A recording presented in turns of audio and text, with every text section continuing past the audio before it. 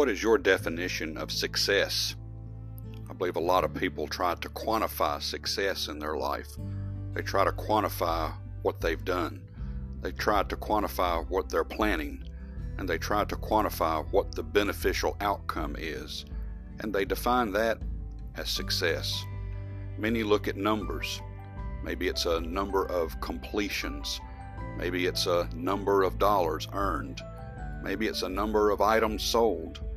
Whatever it may be, we spend a great deal of our time, especially in the business world, trying to define success.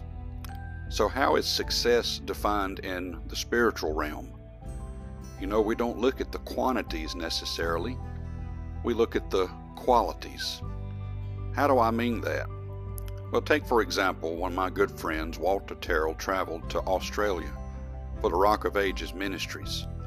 Of course, you can imagine there was terrible jet lag, hours and hours and hours of travel inside the airport, in the air, outside the airport, trying to get from point A to point B. So you can imagine that a tremendous amount of work went into that one trip. Lots of money went into that trip. How do you define success in such a trip? When he returned, he shared with me and shared with others. One soul saved while he was in Australia for a couple of weeks. Again, how do you define success?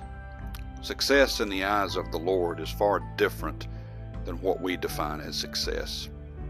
It says here in Luke chapter number 15, speaking of the sheep, the silver, and the prodigal son, the lost sheep, the lost coin, the lost son.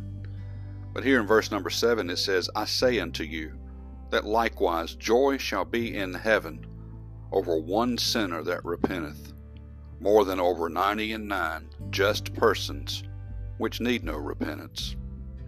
That's the Lord's definition of success. There's rejoicing in heaven every single time a single soul is snatched out of the devil's jaws, and they're planted in heaven. So how do you define success?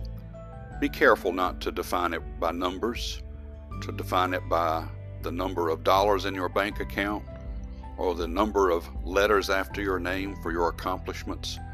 Let's try defining it as the Lord does, one soul, one person at a time. May God bless you and have a wonderful day.